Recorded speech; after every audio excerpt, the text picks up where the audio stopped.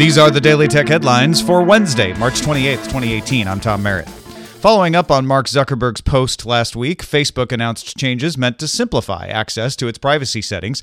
Primary controls are now on one page instead of spread across 20, and it's now clear what info is shared with apps. Privacy shortcuts will be added to the menu for things like two-factor authentication and data deletion. Some of these changes are required to meet the EU's GDPR requirements. Facebook is not changing what data it collects or how it uses it. Playboy's chief creative officer announced that the publication is the latest high-profile account holder to remove its Facebook presence. However, the Next Web notes that Facebook's monthly active user data shows increases of more than 4% since January in the US and UK.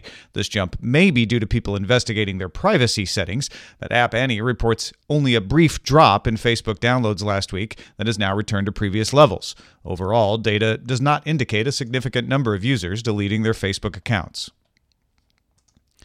Google announced the addition of new support for 39 languages in Google Maps. Among the languages are Finnish, Vietnamese, Swedish, Afrikaans, Zulu, and Turkish. About 1.25 billion people speak the 39 languages added. Mashable notes that the latest Snapchat beta has a tab called Connected Apps in the settings page. Right now, the page doesn't do anything. Snapchat currently only connects to Snap-owned Bitmoji, as well as having an integration with Shazam. Uber will not renew its permit to test autonomous vehicles in California. If they decide to change their mind in the future, Uber will need to reapply for a license there. California will need it to include follow-up results to the fatal crash in Arizona if it reapplies.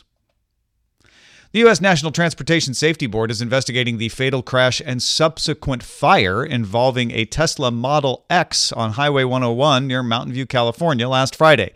The accident involved two other cars, and it is unknown if Tesla's automated control system was enabled at the time.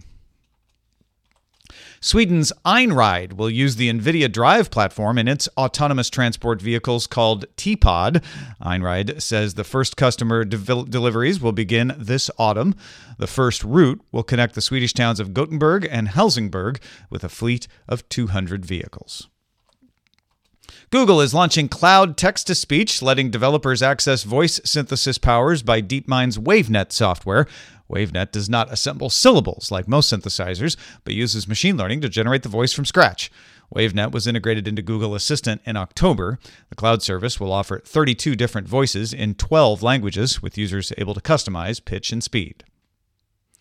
The first dedicated first responder networks are going live in the U.S. this week. AT&T's FirstNet launched in 56 states and territories March 27th, and Verizon's public safety network will become generally available to members March 29th.